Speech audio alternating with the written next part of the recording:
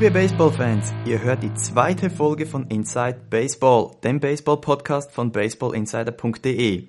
Ich bin der Michel und mit mir wird Basti diese Sendung bestreiten. Guten Morgen. Hallo Michel. Ja, vor etwas mehr als einer Woche hat die MLB-Saison in Japan begonnen, aber erst seit Mittwoch und vor allem dann Donnerstag sind nun auch die Spiele in den USA selbst in Gange. Jedes Team hat nun mindestens ein Spiel bestritten. Bevor wir jedoch darauf eingehen, haben wir noch etwas von Folge 1 nachzuholen. Und zwar haben wir bei unseren Predictions gar nicht über die mögliche World Series aus unserer Sicht gesprochen. Wie schaut's aus? Wer erreicht aus deiner Sicht die World Series und vor allem, wer gewinnt sie? Ich hatte ja in der ersten Folge mich auf einen falschen Tipp von mir berufen. Und zwar, ich hatte in der ersten Folge fälschlicherweise gesagt, dass die Marlins die World Series gewinnen. Allerdings hatte ich selber nur getippt, dass sie die National League gewinnen und die Tampa Bay Rays die American League gewinnen. Und ich hatte die Tampa Bay Rays als World Series Sieger mit dem MVP Evan Longoria in den Redaktionstipps vorhergesagt. Ja, also da ist mir ein Fehler unterlaufen in der ersten Folge. Okay, also du siehst die Rays vorne und Longoria sowohl MVP in der American League als auch MVP in der World Series. Genau, so denke ich, könnte es mal passieren. Ja, also ist sicherlich nicht abwegig. Ich tippe jedoch eher auf die Angels, denn vor allem mit ihrer Starting Rotation, mit den 4 Startern, die sie in den Playoffs zur Verfügung haben, können sie definitiv die Meisterschaft gewinnen, denn wie heißt es ja immer so schön, eben die Offensive gewinnt Spiele, das Pitching, die Defensive gewinnt die Meisterschaft und genau sowas könnte ich mir bei den Angels absolut vorstellen, dass dieses Jahr zutrifft. Als World Series Gegner, als National League Champion habe ich die Phillies getippt. Eigentlich aus einem ähnlichen Grund, einfach da die Rotation eine der besten ist in der National League. Aber sie brauchen im Gegensatz zum letzten Jahr da auch mehr Run-Support, vor allem in den Playoffs. Denn das war ja in der Saison 2011 definitiv nichts mehr. Da konnte auch die Rotation nichts mehr ausrichten. Aber ich denke, die Angels hätten wirklich eine gute Chance, die World Series dieses Jahr zu gewinnen. Als MVP in der World Series ist es ja immer so eine Sache, wer hätte gedacht, David Freese würde World Series MVP werden. Ich habe mich jetzt mal auf Vernon Wells eingeschossen, denn ja, ist eigentlich aktuell so der unwahrscheinlichste aller Angels, um irgendwie einen Award zu gewinnen, aber wer weiß, vielleicht trifft er ja in der World Series was. Ja, ich finde, wir sollten noch mal kurz über einen aktuellen Kommentar sprechen. Den Kommentar sieht man unter der aktuellen Top Story, Redaktionstipps 2012, und zwar unser Redaktionskollege Erich hatte etwas ganz Interessantes geschrieben. Und zwar hat er geschrieben, ich zitiere, ja, und die Braves wurden genannt, was ich aber gut finde, also Erich ist ja Braves-Fan, denn letztes Jahr waren die ziemlich oft dabei. Und wie die Saison dann ausging, ist ja bekannt. Ich setze hier voll auf den Kontraindikator unserer Redaktion. Ist vielleicht auch mal eine ganz spannende Frage. Im letzten Jahr hat keiner von uns und auch keiner von irgendwelchen amerikanischen Baseball-Experten auf die Cardinals gesetzt oder die auf dem Zettel gab. Da hieß es immer nur Red Sox, Red Sox, Red Sox, also gerade in Amerika. Bei uns in der Redaktion waren wir da auf jeden Fall geteilter Meinung. Und es ist halt die Frage, ob es eventuell möglich ist, ob sich die Geschichte wiederholt, dass es einfach ein Team bis zum Titel schafft, die halt einfach gar niemand auf dem Zettel hat, weil wenn man hier mal sieht, die Nationals kommen immerhin zweimal als Divisionssieger und immerhin einmal als Wildcard-Teilnehmer vor. Oder die Reds kommen 3-mal als Divisionssieger und 2-mal als Wildcard-Teilnehmer vor. Aber die Braves sind komplett außen vor gelassen worden. Also ich denke auch, da die Kompaktheit und die einfach sehr ausgeglichene National League East eine große Rolle. Und man kann echt gespannt sein. Also es gibt definitiv einige Mannschaften, vielleicht doch sogar aus der National League, die durchaus in der Lage sind, alles zu gewinnen, weil wenn man mal in die Playoffs wenn man mal die Regular Season übersteht und in die Playoffs kommt, danach diese Miniserien zu gewinnen, da kannst du eigentlich jede Mannschaft reinstellen. Also in 5 Spielen gegen irgendeine Mannschaft 3-mal zu gewinnen oder in 7 Spielen gegen irgendeine Mannschaft 4-mal zu gewinnen, da kann jeder jeden schlagen. Also das ist dann nicht mehr so die große Kunst. Ja, dasselbe, was eben Erich für die Braves angesprochen hat, glaube ich, könnte auch für die Brewers gelten.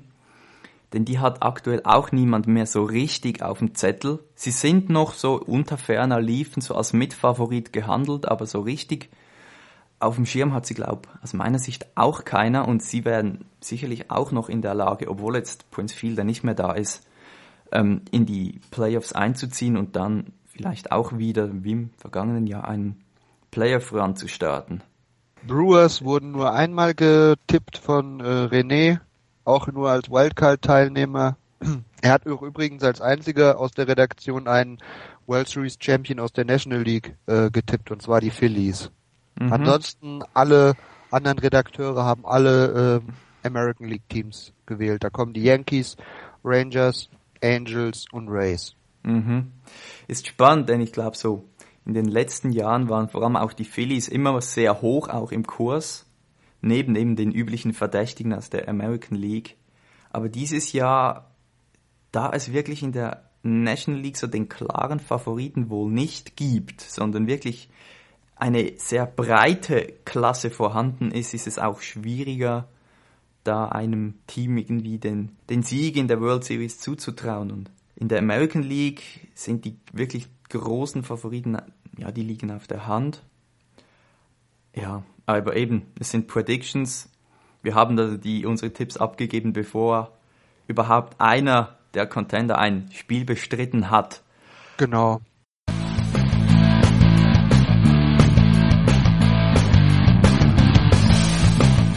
Ja, aber das ist ja jetzt nun vorbei. Jedes Team hat zumindest ein einziges Spiel mal bestritten. Heute Abend wird es dann weitergehen mit den zweiten Spielen. Was waren aus deiner Sicht so die Überraschungen oder vor allem was hat dich überzeugt aus den Opening Days, also Mittwoch, Donnerstag oder auch gestern? Was ist dir so aufgefallen? Also am Donnerstag, wo ja die erste halbe Opening Day Spielreihe angefangen hat, da kann man eigentlich zusammenfassend sagen, sehr dominantes Starting Pitching. Es gab zwei Minimalergebnisse. Die Mets gewinnen 1-0 gegen die Braves am Opening Day. Die Phillies gewinnen bei den Pirates 1-0 am Opening Day. Die Nationals gewinnen bei den Cubs 2-1.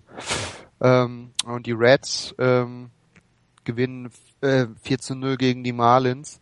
Auch durch eine sehr dominante Pitcherleistung von Johnny Cueto. Also die Marlins haben jetzt sogar schon 2 Spiele absolviert, 0-2, zweimal nicht viel getroffen. Gut, sind nur 2 Spiele, da braucht man eigentlich nichts drüber zu verlieren. Ja, was heißt mich überzeugt? Also ich finde, das Starting Pitching war relativ dominant und das Relief Pitching ganz im Gegenteil eher nicht dominant. Ja, die Red Sox haben bei den Tigers zum Beispiel im 9. Inning verloren, wo sich die neue Setup-Closer-Kombination Alfredo Estevez und Mark nicht gut verkauft hat im 9. Inning. Ja, es gab, wenn ich jetzt mal die beiden, also von den Mets, Johan Santana hat 5 Innings gepitcht, immerhin am Opening Day. Steven Strasburg hat für die Nationals eigentlich auch solide Leistung gebracht, hat nur einen Run zugelassen. Johnny Cueto hatte ich eben schon erwähnt. Ja, gut, Clayton Kershaw musste seinen Start nach 3 Innings bei den Padres wegen einer Erkältung schon verlassen. Da kann man halt gar nichts sagen. Der hat halt nur 3 Innings gepitcht, hatte glaube ich auch nur einen Hit zugelassen und irgendwie einen Strikeout oder so. Aber da kann ich jetzt noch nichts zu sagen. Also so viel zum Donnerstag, wenn ich das jetzt mal so im Schnelldurchlauf sehe. Ja, wie man noch erwähnen kann, ist eben auch Doc Halladay, wo doch schon einige Zweifel aufkamen, dass ein Springtraining einfach im Vergleich zu den letzten Jahren wirklich schwach war. Da kamen wirklich schon die ersten Fragen auf, ob nun sein Stern schon am Sinken ist, aber dann seine Leistung am Donnerstag, 8 Innings, 2 Hits zugelassen, keinen Run gegen die Pirates, also absolut wieder dominant, wie man ihn kennt.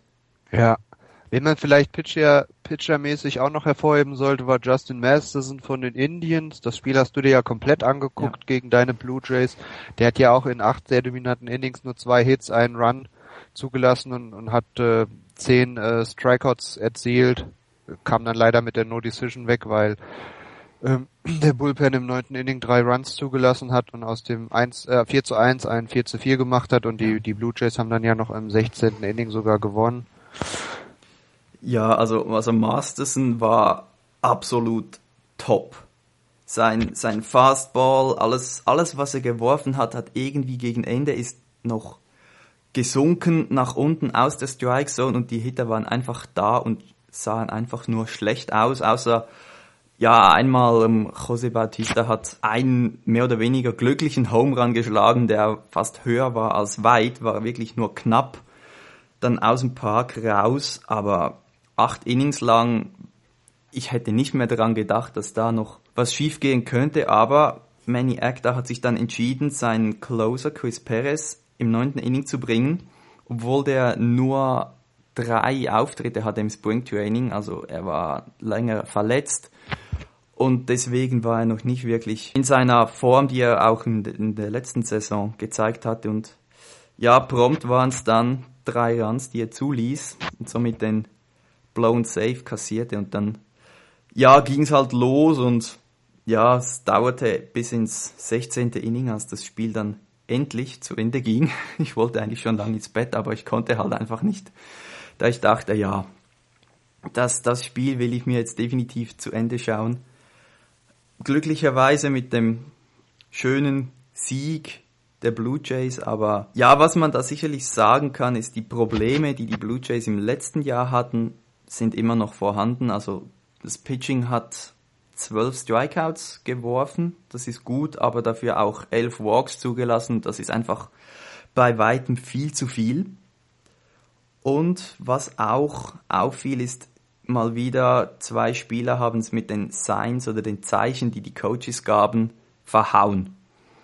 Also Rajai Davis wollte den Bunt legen, hat den zwar dann, der ging dann halt in die Luft und er ist einfach mal stehen geblieben in der Batters Box und nicht gerannt und deswegen gab es dann ein einfaches Double Play für die Indians. Und auch JP Ancibia wollte einen Bunt legen, den er, obwohl er 2-mal die Zeichen vom Third Base Coach verlangte, nie erhalten hat. Er hat den zum Glück dann auch ins Netz gefoult und danach mit dem nächsten Pitch einen Home Run geschlagen, aber einfach solche Fehler dürfen einfach nicht passieren, auch wenn es das erste Spiel des Jahres ist.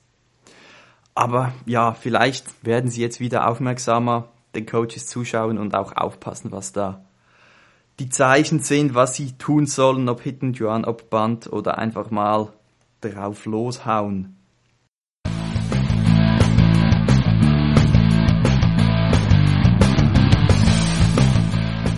Gestern Abend war ja dann noch ein Spiel, das viele groß angekündigt hatten mit dem Opener der Rays gegen die Yankees, wo man eigentlich auch ein Starter-Duell erwarten konnte zwischen Sabathia und James Shields, aber es ist ja ganz anders rausgekommen.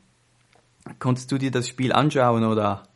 Nein, ich habe nichts gesehen, ich habe nur kurz mal Play-by-Play, also ich war kurz dabei, als es 4:0 stand für die Rays durch Carlos Peña und dann hatte ich das nächste Mal reingeguckt, dann stand es schon, meines Erachtens stand es schon 6:5 für die Yankees im 3. Inning und danach ist ja dann erstmal gar nichts mehr passiert. Mhm. Danach kam ja erst wieder in der zweiten Hälfte vom 9. Inning die 2 letzten Punkte für die Rays auf die Anzeigetafel. Ich habe dann danach noch Zusammenfassungen gesehen, beziehungsweise Highlights halt gesehen und das Spiel ist eigentlich auch wieder der komplette Gegenbeweis dafür, was du eben gesagt hast, wegen schlechter Spring-Training-Leistung. Da hat halt Raul Ibanez für die Yankees gleich mal einen 3-Run-Home-Run geschlagen und der war ja im Spring-Training auch schon sehr in die Kritik geraten, dass er halt so schlecht schlägt etc. pp.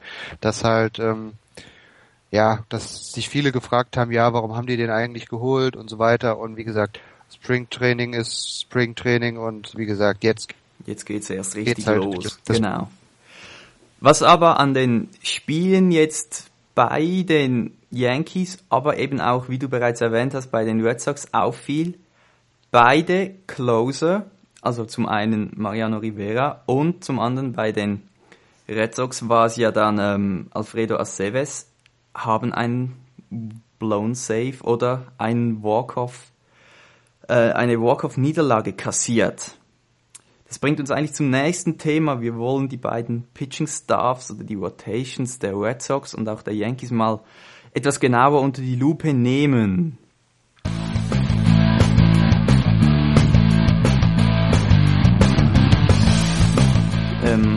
Bei den Yankees ist ja jetzt Michael Pineda definitiv auf der DL und wird in der Rotation durch Freddy Garcia ersetzt. Wie siehst du das, die Tiefe in der Yankees Rotation? Im Vergleich zu den Red Sox ist die Rotation der Yankees auf jeden Fall tief. Auf jeden Fall. Bei den Red Sox ist halt die Frage, wie hinten Nummer 4 und Nummer 5 Starter, wie die in die Saison starten, beziehungsweise ob sie gut reinkommen, wie viele Innings sie gehen können und ob sie solide Leistungen bringen können. Mhm. Der Bullpen der Yankees ist mit Abstand viel, viel besser als der Red Sox. Wie gesagt, bei Mariano Rivera würde ich jetzt auch nichts drauf geben. Das war halt mal ein schlechtes Spiel, was er vielleicht mal so 3-4 Mal in der Saison hat. Ja. Dieses eine schlechte Spiel hatte er jetzt halt mal am Opening Day. Zugegebenermaßen, er sah sich auch, der erste Batter der Race war gleich Desmond Jennings, dem ein Single gelang. Danach hat halt Ben Zobrist ein Triple ins tiefe rechte Centerfield geschlagen, sodass Jennings nach Hause kam. Und dann muss man halt bei einem ausgeglichenen Spielstand als Auswärtsmannschaft bei 0 aus im 9. Inning muss man halt die Bases laden, um halt irgendwie auf ein Groundball Double Play zu hoffen, wo man dann halt an der Homebase und an allen Bases einen Force Out erzielen kann. Und von daher, Sean Rodriguez konnte er dann noch mit einem Strikeout auf die Bank schicken, aber danach kam halt Carlos Peña, dem halt ein Single ins Left Field gelang. Gut, in dem Fall kann man halt sagen, mit einem Punkt ist ja die Partie zu Ende. Wenn Rivera jetzt im Yankee Stadium gepitcht hätte, wären wahrscheinlich noch mehr Punkte auf die Anzeigetafel gekommen. Aber das ist ja jetzt, spielt ja jetzt keine Rolle. Das Spiel ist ja dann sofort vorbei gewesen. Ja, es ist halt auch so, dass die Yankees haben es versucht mit mit 5 Spielern im Infield, damit sie wirklich alle Groundballs abdecken können. Und deswegen standen halt nur noch Brett Gardner und Curtis Granderson im Outfield. Und Carlos Peña hat dann wirklich den Ball ins Outfield gebracht und da nicht mehr viel abzudecken war, fiel der dann auch hinter Gardner rein. Ist noch spannend, dass wir gestern eben bei den Yankees hatten wir fünf Spieler im Infield, aber auch bei den Blue Jays den Tag davor, die haben es auch versucht und bei ihnen ist es dann aufgegangen. War noch spannend, dass man diese Alternative, die ja vor allem eigentlich aus Tampa Bay von Joe Maddon bekannt ist, jetzt gegen die Rays sieht oder auch andere Manager diese Taktik anwenden. Ja, wobei ich würde das nicht auf Joe Maddon zurückführen. Ich habe da vor Jahren auch schon Spiele gesehen, wo von jeder Mannschaft so verteidigt wird. Haben die Yankees auch so verteidigt mit einem Aus oder nur mit 0 aus? Nee, dann als die Bases geloadet waren. Also nach den beiden Intentional Walks gegen Longoria und Scott. Da wurde gewechselt. Also bei, was war's? Ja, dann waren die Bases geladen und kein Out. Und danach hat Sean Rodriguez Strikeout und dann war ein Out. Und dann reicht ja schon ein Double Play von der 2. zur 1. zum Beispiel aus, um das Inning zu beenden. Also ich kenne es eigentlich nur bei 0 Out, und Gleichstand im Spiel, dass man mit 5 Leuten im Infield verteidigt. Bei einem Out weiß ich das nicht. Ich glaube ich hatte da auch mal ein Spiel ich glaube es waren die Rockies gegen die Padres oder so, ist schon Jahre her, war auch ein Spiel, hat bestimmt 17 oder 18 Innings gedauert. Da war sowas Ähnliches. Mhm. Ja.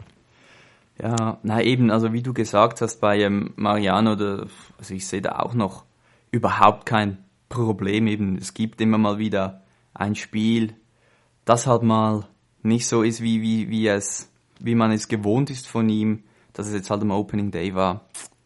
Ja, ist halt so. Aber ja, er wird sicherlich wieder zurückkommen, denn da habe ich überhaupt keine Zweifel dran. Aber bei den Red Sox wird es spannend sein zu sehen, wie sich das entwickelt, denn zum einen ist eben ihr Closer Andrew Bailey ist jetzt auf der DL und eben Aceves und Melanson teilen sich je nachdem die Closer-Position oder vor allem Aceves und in der Starting Rotation mit Dubron und Daniel Bard oder Dubrant, wie man es genau, ist die Rotation hinten raus doch anfällig. Also ich hätte ja anstelle von Bobby Valentine ganz schnell umgesattelt nach der Verletzung von Andrew Bailey. Ich hätte halt Alfredo Aceves zum 5. Starter gemacht und hätte Daniel Bard als Closer eingesetzt, weil dieser ist eigentlich einer der besten Setup-Mans der American League der letzten 2 Jahre und im Zuge dessen, dass man halt mit Jonathan Papelbon den etatmäßigen Closer der letzten Jahre halt abgegeben hat, indem er den Vertrag halt nicht mehr verlängert hat, hätte ich es auf jeden Fall ins Auge gefasst, Daniel Bard auf jeden Fall für die Zeit bis zur All-Star-Break die Gelegenheit zu geben, zu closen. Ja, sehe ich ähnlich. Die Zweifel bei den Red Sox war halt, dass Bard einer der Hauptgründe war, dass es im letzten September so massiv runterging. Dass sie halt dann wirklich den Playoff-Platz auch verspielt haben und sie hatten halt die Zweifel, ob er das wirklich verdaut hat und als Closer eingesetzt werden kann. Ja, ich habe aber meine Zweifel, ob er überhaupt jemals ein guter Starting-Pitcher wird, weil ich habe von vielen Scouts und vielen Experten aus den USA gehört, er bringt einfach nicht die Grundfähigkeiten mit, ein guter Starting-Pitcher zu sein. Er wirft nicht mit genügend viel verschiedenen Armwinkeln. Er ist zu schwach gegen linkshändige Schlagleute. Er ist vor allem dann, wahrscheinlich wird er zu schwach werden, wenn er das Line-Up 2, 3, 4 Mal sieht am Tag. Dann kann jeder Schlagmann gegen ihn auch sich umstellen und so weiter und so fort. Also ich habe da auch erheblich meine Zweifel. Also ich sehe ihn dann lieber so als Relief-Pitcher, so fürs 7., 8. Inning oder so, der dann halt wirklich bei Bases loaded und einem Out oder so das Inning irgendwie retten soll. Vielleicht wäre es wirklich besser, vielleicht wäre er da wirklich besser aufgehoben. Und wie gesagt, Mark Melanson oder Alfredo Aceves, also Melanson hatte letztes Jahr den Closer-Posten ja in Houston inne und Aceves war eigentlich auch immer ein sehr verlässlicher Relief-Pitcher. Seine Zeit bei den Yankees war eigentlich durchaus von Erfolg gekrönt. Ja, Aceves kann einfach auch alles. Ja, das ist man muss ja dazu sagen, Aceves wurde ja von den Yankees aus Mexiko irgendwie geholt. Da hatten die ja irgendwelche Scouts und vor ein paar Jahren fand ich eigentlich auch eine relativ schöne Geschichte. Der wurde einfach aus Mexiko praktisch geholt. Da ist dem Scout halt aufgefallen, wurde sofort unter Vertrag genommen und hat eigentlich auch sofort solide Leistungen gebracht und halt als Long Relief Pitcher oder als Setup Man oder wie auch immer. Aber wie gesagt, wenn wir schon beim Thema Closer sind, kann man vielleicht nochmal, weil ich gerade Melanson angesprochen habe, in Houston, dem wahrscheinlich wohl schlechtesten Team der ganzen Major League, die haben sich jetzt dazu entschieden, Brad Myers nochmal als Closer aufzubieten, was für mein Dafürhalten auch völlig falsch ist. Der einzige Sinn und Zweck, Brad Myers da als Closer aufzubieten, ist dass sie versuchen, irgendwie wegzutraden für irgendwelche Prospects oder so. Aber grundsätzlich so einem Team wie den Houston Astros hilft ein Pitcher wie Brad Myers wesentlich mehr als Starting Pitcher, als Relief Pitcher. Und das nur mal so als Einschub. Ja, das sehe ich auch so. Das ist eine komische Entscheidung, dass die Astros da gefällt haben, aber nun gut. Ein anderer Closer, der am Donnerstag ebenfalls nicht überzeugen konnte, war José Valverde bei den Tigers. Interessant ist einfach deswegen, weil er in der letzten Saison wirklich alle 49 Save Opportunities, die er hatte, auch genutzt hat. Also er war wirklich perfekt als Closer. Und jetzt in dieser Saison hat er seine erste Möglichkeit, eben in der oberen Hälfte des 9. Inning gegen die Red Sox einfach schon mal in den Sand gesetzt. Aber auch bei ihm ist es nicht schlimm, es ist einfach der Fakt, dass er halt seinen letzten blown Save hat er irgendwie im September 2010 kassiert und jetzt halt wieder am Opening Day ist halt einfach jeweils am Opening Day eine Erwähnung wert, wenn sowas passiert. Wobei Valverde letztes Jahr meiner Meinung nach einer der Relief-Pitcher der ganzen Liga wahrscheinlich mit dem meisten Glück war und auf jeden Fall nicht der mit dem meisten Können war, nur weil er 49 von 49 Saves gemacht hat.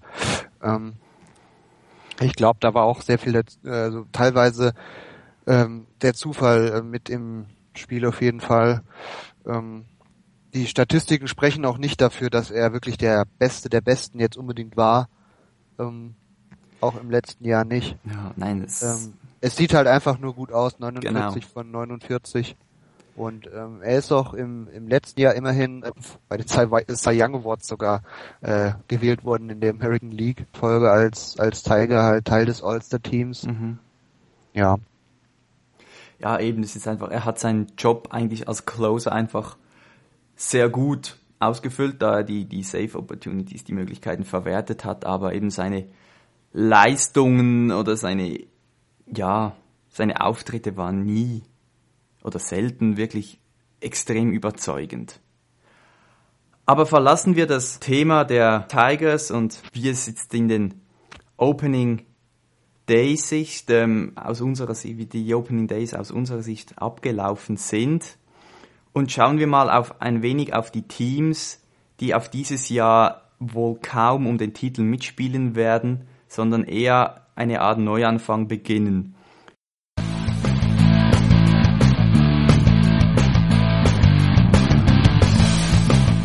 Vor allem die beiden Teams aus Chicago haben sich da im Vergleich zum letzten Jahr komplett umstrukturiert. Bei den Cubs haben sie jetzt mit dem Theo Epstein einen neuen GM geholt. Was wird der für einen Einfluss haben auf das Team?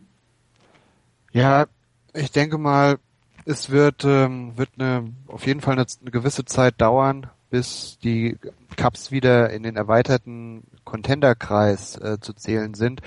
Er hat halt, ich würde einfach sagen, es ist für Theo einfach ein kompletter Neuanfang.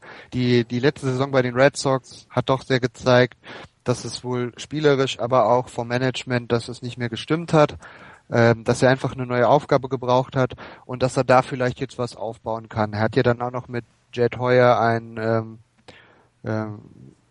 bekannten GM aus alten Tagen geholt. Also Theo Epstein ist irgendwie Team President, glaube ich, bei den Cubs. Genau.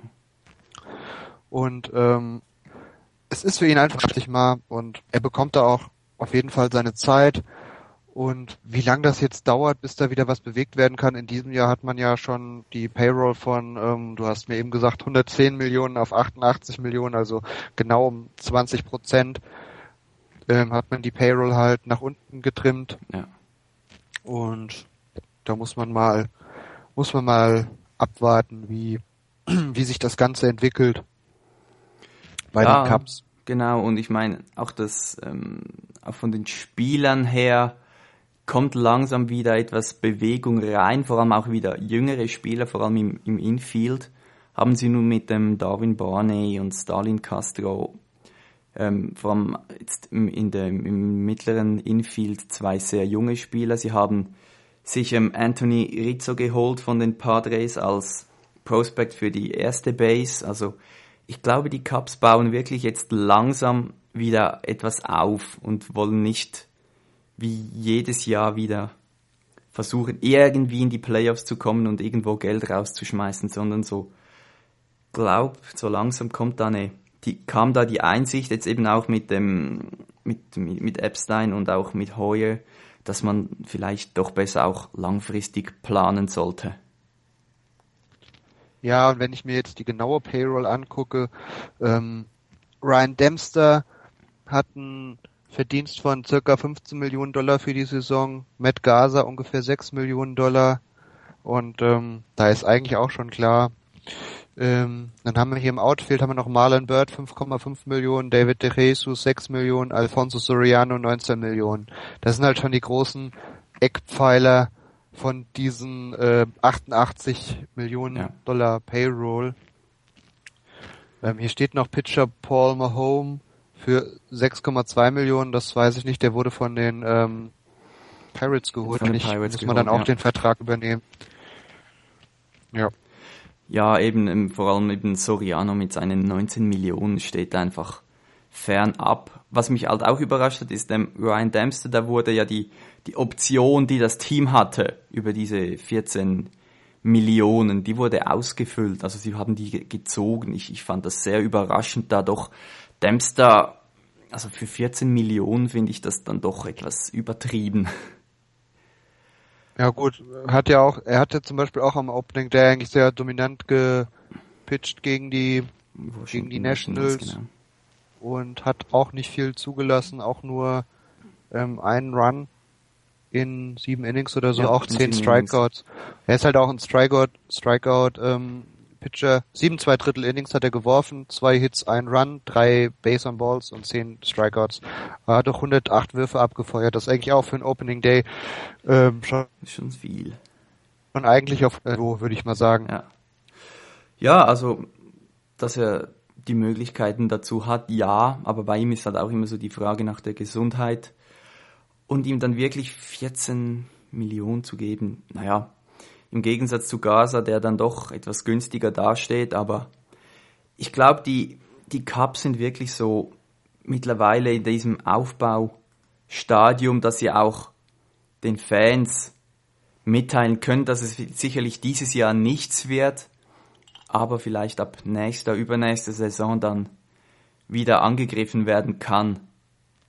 Man muss ja dazu sagen, die 2 jungen Spieler, die du da eben erwähnt hast, so jemand wie Starlin Castro, der Shortstop ist 22 Jahre alt und der Typ der hat absolute MVP-Fähigkeiten. Ja. Meiner Meinung nach, das kann zwar noch ein paar Jahre dauern, wenn man da guckt, wenn man jetzt versucht auszurechnen, was er ungefähr erreichen könnte an Home Runs, an Stolen Bases etc., da ist man sich gar nicht so richtig sicher, wo man da eigentlich ansetzen soll, weil er hat Wahnsinnsfähigkeiten, also er kann 300 schlagen, er hat Power, Speed und so weiter, also man sollte auf jeden Fall ein Ausrufezeichen den Fans dahingehend setzen, dass man sagen muss, das sind jetzt unsere Eckpfeiler der Zukunft und da muss Starlin Castro auf jeden Fall dazugehören. Ja. Und ansonsten, was du eben gesagt hast, Ryan Dempster ist halt schon 6 Jahre älter als zum Beispiel so jemand wie Matt Garza. Matt Garza ist 28 und Ryan Dempster ist halt 34 und das ist halt einfach, je länger man halt auf einem gewissen Niveau wirft, umso entsprechend erhöht sich dann halt auch das Gehalt und von daher sind dann da die rund 15 Millionen eigentlich schon fast normal, wenn man auf dem Niveau wie Dempster geworfen hat. Von daher. Ja, das stimmt. Ja, eben, aber ich glaube bei den Cubs, da wird sich was entwickeln über die nächste Zeit, über die nächsten Jahre, dass da wieder etwas kommt, wo man auch wirklich positiv in die Zukunft schauen kann und dann diese ultra lange Serie von, ja mittlerweile sind es ja über 100 Jahre, die Cubs-Fans auf eine World Series warten, vielleicht dann irgendwann gebrochen werden kann. Das andere Team aus Chicago, die White Sox, haben ebenfalls eine große Veränderung vorgenommen über die Offseason. Auch sie haben in der Payroll rund 30 Millionen runtergeschraubt von 125 Millionen sind sie jetzt noch bei 96, haben diverse Trades vorgenommen, haben Carlos Quentin nach San Diego getradet, haben Osigien als Manager verloren oder abgegeben nach Miami. Was denkst du, sind die Aussichten der White Sox über so die nächste Zeit? Ja, sie spielen halt leider mit den Detroit Tigers in einer Division. Also ich rechne nicht damit, dass sie ernsthaft ein Wörtchen um den Division-Titel mitreden können. Haben ja auch mit Robin Ventura jetzt einen neuen Manager bekommen. Die White Sox verfügen aber durchaus über sehr solide Einzelspieler, würde ich mal sagen. Also so jemand wie Paul Konerko, die Konstanz in Person auf First Base. Mann ist inzwischen 36 Jahre alt und schlägt trotzdem jedes Jahr immer wieder seine 35 Home Runs, 100 RBI. Dann gibt es noch, gut, Adam Dunn ist halt so ein Comeback-Kandidat, der hat halt letztes Jahr gar nichts gebracht. Der war halt richtig schlecht. Da wurde zwar auch gemunkt, dass man das im Springtraining wohl schon gemerkt hat, dass da irgendwas mit dem Schwung nicht in Ordnung ist. Und dass er dann am Ende, nachdem die Saison dann vorbei war und er schon bei den Marlins war, hat er schon Aussagen getätigt von wegen, ja, ich hab's euch doch gleich gesagt, dass da mit Adam Dunn irgendwas nicht stimmt, aber ihr wolltet ja nicht auf mich hören und so weiter und so fort. Also noch ein bisschen nachgebohrt, würde ich mal sagen. Nachgetreten, genau. Und ja, also es soll jetzt nicht sich irgendwie herablassen anhören, aber man kann keine Division gewinnen mit 6 oder 7 guten Einzelspielern und der Rest ist dann vielleicht Durchschnitt oder teilweise auch besser als Durchschnitt. Das reicht einfach nicht. Also Jake Peavy ist da bei den Pitchern zu nennen, John Danks ist auch ein sehr guter Pitcher, Matt Thornton ist ein guter Setup-Pitcher, Addison Reed, Rookie, der wurde übrigens bei unseren Predictions, glaube ich, von keinem einzigen als Rookie des Jahres genommen. Ich stand kurz davor, ihn zu nehmen, weil wenn er den Closer-Job zu 90% der Saison innehat und auf seine 30 Saves kommt bei einem soliden 2er, 2,5er oder 3er ERA, dann wird Addison Reed genauso gut Rookie of the Year, wie es damals halt Andrew Bailey geworden ist, der ja auch so ein bisschen aus dem Nichts kam.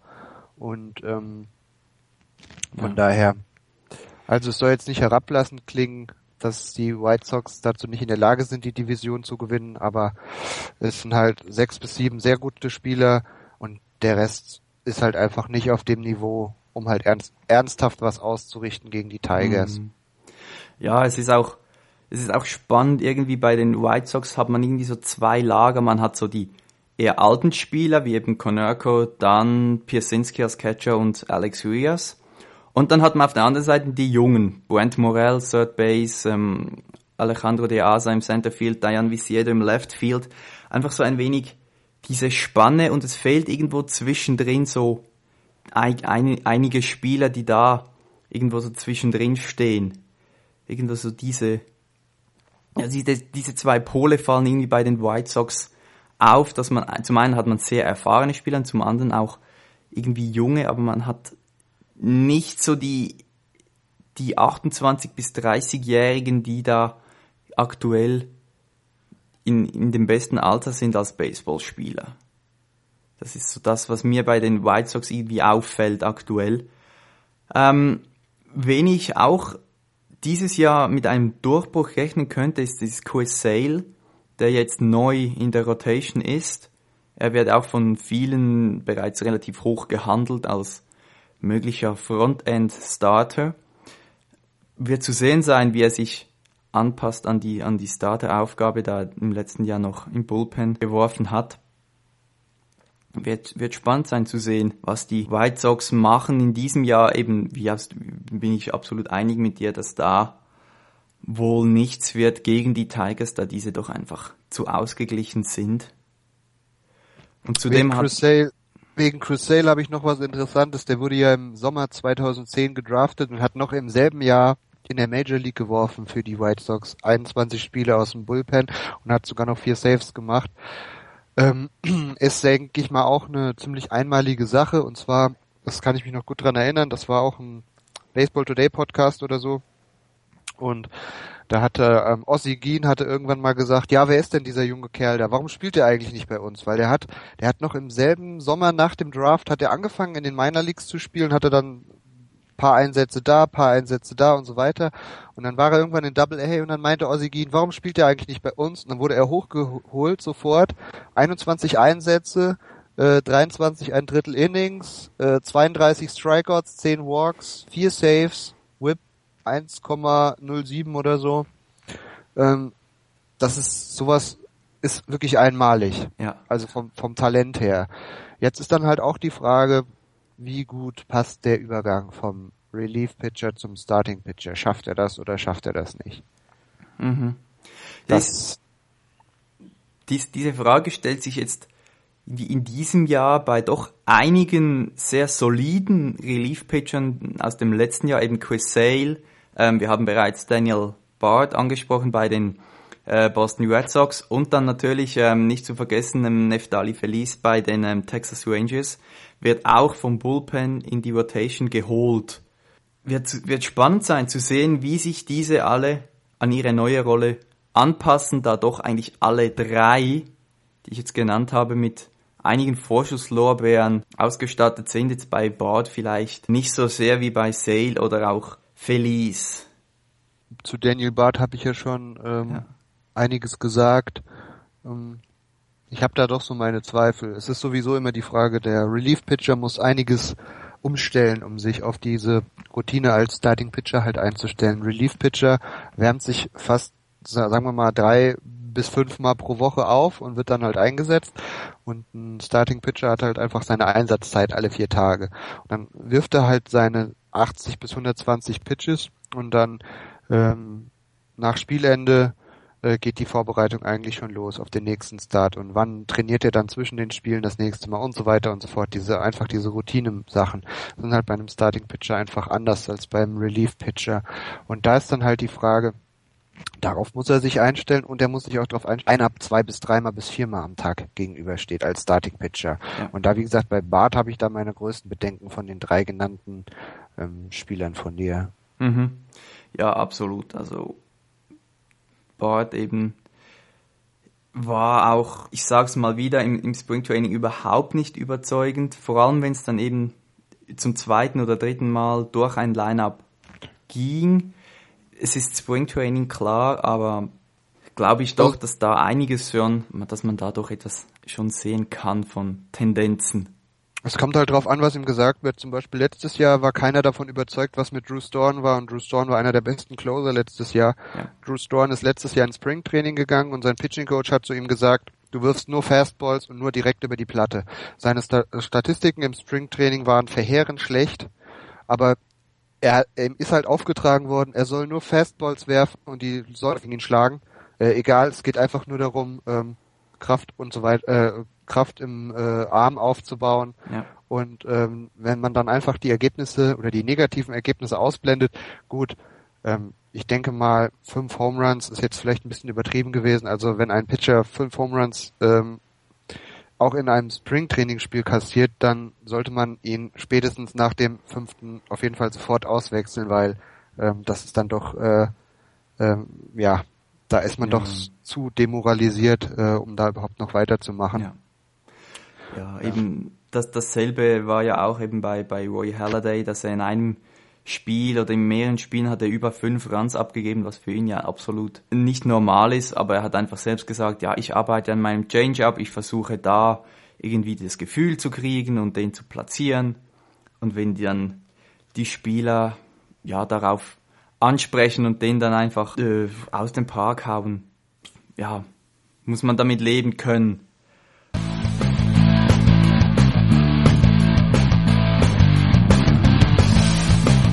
Ja, wissen wir doch mal noch die Liga. Wir haben jetzt länger über die American League gesprochen. Sprechen wir doch nochmals über die NL Central. Da ist ein Rivale der Cubs, sind die Cincinnati Reds. Die haben ja auch sehr stark angefangen in dieser Saison. Das erste Spiel doch sehr gut absolviert. Wie siehst du da die Entwicklung? Ja, man darf abwarten, wie das bei den Reds halt weitergeht. Es sind halt auch sehr viele Kritiker aus den USA, die einfach nicht viel von Dusty Baker halten als Manager, weil einfach seine Art zu managen wohl ein paar Jahrzehnte hinter der aktuellen Zeit ist. Also er hat ja auch schon damals bei den Chicago Cubs 2003 müsste das gewesen sein, wo sie in der National League Championship Series waren, die den damals jungen Pitcher Mark Prior überbeansprucht, und Mark Prior war immer noch auf dem Mound und er wollte unbedingt raus, weil er war platt, er konnte eigentlich keinen Ball mehr werfen. Ja. Und Dusty Baker hatte es versäumt, überhaupt einen Reliever sich aufwärmen zu lassen, und das Ganze hat dann dazu geführt, dass die Cubs eben nicht in die World Series eingezogen sind und der Fluch halt immer noch weiter über den Cubs schwebt. Ja. Und was ich allerdings gut fand von Dusty Baker, dass er sich dann doch entschlossen hat, vor dem ersten Spiel Sean Marshall als Closer zu benennen. Sean Marshall war zwar noch nie Closer, aber von seinem Stuff oder von seinen Fähigkeiten her hat er die Möglichkeit, der beste Closer der Liga zu werden. Also er hat eine Strikeouts pro 9 Inning-Rate immer von über 9 nach meinen Informationen. Und gut, da ist dann halt nur die Frage, wie wird er mit dem Druck halt fertig, wobei er ist als Mann fürs 8. Inning geholt worden, und der Mann fürs 8. Inning ist im Zweifel immer der Stellvertreter für den Closer. Ja. Also damit wird er schon leben müssen. Und ja, im letzten Jahr 10,8 Ks per 9 sehe ich gerade für die Cubs. Beziehungsweise 10,8 in 2010 und 2011, 9,4 Ks per 9, also knapp über. Ja. Und eben jetzt als neuer Setup-Man wird wohl Aroldis Chapman figurieren. Da war auch so am ersten Spiel am Donnerstag war das auch so, nach Cueto nach 7 Innings kam dann Chapman fürs 8. Kein Hit, kein Walk, 2 Strikeouts, und Marshall dann im 9. Inning mit ebenfalls 2 Strikeouts, ohne Hit, ohne Walk. Ja, 2 perfekte Innings vom Bullpen. Genau. Bei Chapman darf man halt nur gespannt sein, wie er halt wirklich auch an aufeinanderfolgenden Tagen wirft. Ich habe von dem Spiel nichts gesehen. Ich habe also nicht gesehen, ob er wieder seinen 106 Meilen Fastball ausgepackt hat oder nicht, oder ob er ein bisschen langsamer geworfen hat. Aber bei Chapman ist immer die Frage, wenn er an aufeinanderfolgenden Tagen spielen kann, da hat die Vergangenheit doch gezeigt, dass er dann am zweiten Tag ein bisschen die Kontrolle verloren hat oder an Geschwindigkeit verloren hat oder wie auch immer. Ich habe mir irgendwie das Inning von Chapman habe ich gesehen, und wenn ich mich recht erinnere, war der Fastball irgendwas um die 100 Meilen rum, also noch nicht wieder also auf 105, ja. Aber für das ist es wohl auch noch ein wenig zu früh in der Saison. Zum einen, und zum anderen hat er vielleicht einfach nicht wirklich schon Vollgas geben wollen, weil es doch Also wie gesagt, zu den Reds, Dusty Baker, hoffentlich wird er in diesem Jahr nicht wieder irgendwelche jungen Pitcher überbeanspruchen. Wie gesagt, Edison Volquez kann er jetzt nicht mehr überbeanspruchen, der ist jetzt bei den Padres. Ja. Auch er war ja Opfer von Dusty Baker. Ja, dafür hat er jetzt Matt Latos von den Padres, den er eventuell wieder einsetzen kann, aber ich habe bei Latos eigentlich weniger Angst, da er doch schon einige Zeit auf konstantem Niveau geworfen hat und auch die entsprechende Anzahl Innings bereits erreicht hat, aber es ist schon spannend zu sehen, wie das die Baker halt gewisse Starter einfach wirklich überbeansprucht hat in letzter Zeit. Genau, das sollte man auf jeden Fall nochmal erwähnen. Aber vom Potenzial her sind die Reds definitiv einer der Favoriten für die NL Central, da sie auch mit Joey Votto, der jetzt gerade einen neuen Vertrag auch unterschrieben hat, Brandon Phillips und auch Jay Bruce, 3 offensiv und defensiv sehr starke Spieler im Line-Up, die das Spiel für die Reds entscheiden können. Ja, vielleicht sollten wir noch mal kurz über den Vertrag sprechen. Also 225 Millionen für 10 Jahre. Ja. Ist ja schon... Das aber erst sogar noch nach 2013 zu laufen beginnt der neue Vertrag. Ja. Also er ist jetzt eigentlich die nächsten 12 Jahre wird Joey Votto in Cincinnati planmäßig spielen, denn er hat ja auch eine Full No-Trade Clause, also er kann jeglichen Trade blocken, wenn die Reds was machen möchten oder ihn loswerden möchten. Ja, das ist aber, denke ich mal, bei solchen Verträgen normal, und das gehört da einfach dazu, weil er ist ja auch schon eine gewisse Zeit bei den Reds unter Vertrag, und dann bekommt man ja irgendwann diesen Status, dass man das quasi außer man lässt es extra für sich verhandeln oder so. Zum Beispiel Manny Ramirez hat ja bei seinem 2-Jahres-Vertrag bei den Dodgers, da hat er ja vorher, glaube ich, gar nicht da oder nicht so lange da gespielt, dass er diesen Status innehatte, aber da hat sein Agent auch diese Full No Trade Clause halt ausgehandelt. Ja, also ich finde den Vertrag mega riskant. Wenn Novato jetzt irgendwie Starlin Castro wäre und so in seinem Alter, dann fände ich es okay, aber für einen Corner-Infielder so ein Vertrag ist schon schlimm. Also ja, aber es ist halt so mittlerweile anscheinend die Tendenz. First Baseman, National League Central, irgendwas um die 30 Jahre und du kriegst deine 7 bis 10 Jahre Vertrag. Und zwar mit gut über 20 Millionen pro Jahr. Also wir hatten jetzt gerade diese Saison wirklich mit Pujols einen solchen Vertrag unterschrieben, Prince Fielder hat einen solch großen Vertrag unterschrieben und jetzt Joey Votto ebenfalls. Für mich ist nur die Frage, was passiert, wenn Votto mal 37, 38 ist und er kann sich nicht mehr richtig bewegen. Ja. Oder er wird irgendwann Probleme bekommen und die Reds haben keinen Designated Hitter, das wird dann irgendwann mal geändert und ich finde den Vertrag höchst gefährlich. Ja. In Amerika hatte ein Journalist ja nur geunkt, dass der General Manager Walt Jocketty sich ja eigentlich sowieso um das Vertragsende gar nicht mehr kümmern muss, weil er dann kein GM mehr sein wird in Cincinnati. Genau. Und das dann von außerhalb irgendwie guckt, das sind dann andere Leute, die das Problem haben, was machen wir jetzt mit ihm und wie gehen wir damit um? Ja, ich finde allgemein die Tendenz von solchen Verträgen, eben wenn du irgendwie einen 23-jährigen Spieler hast, könntest du es machen, musst du zwar noch nicht, weil einfach vom Status her mit Arbitration ist es noch nicht nötig, einen langjährigen Vertrag zu vereinbaren, aber dann eben eben Votto ist 28, dann bereits auf 10 Jahre zu binden. Ich finde diese Tendenz nicht unterstützenswert. Na gut, das ist halt ein Signal an die Fans. Guckt her, das ist jetzt unser Face of the Franchise für die nächsten 10 Jahre oder 12 Jahre. Das ist ja jetzt klar. Ja, natürlich, das ist klar. Das Team wird um ihn herum gebaut, die nächsten 10 bis 12 Jahre. Und wie gesagt, wenn sich das auszahlen sollte, okay, also dann Respekt. Ja.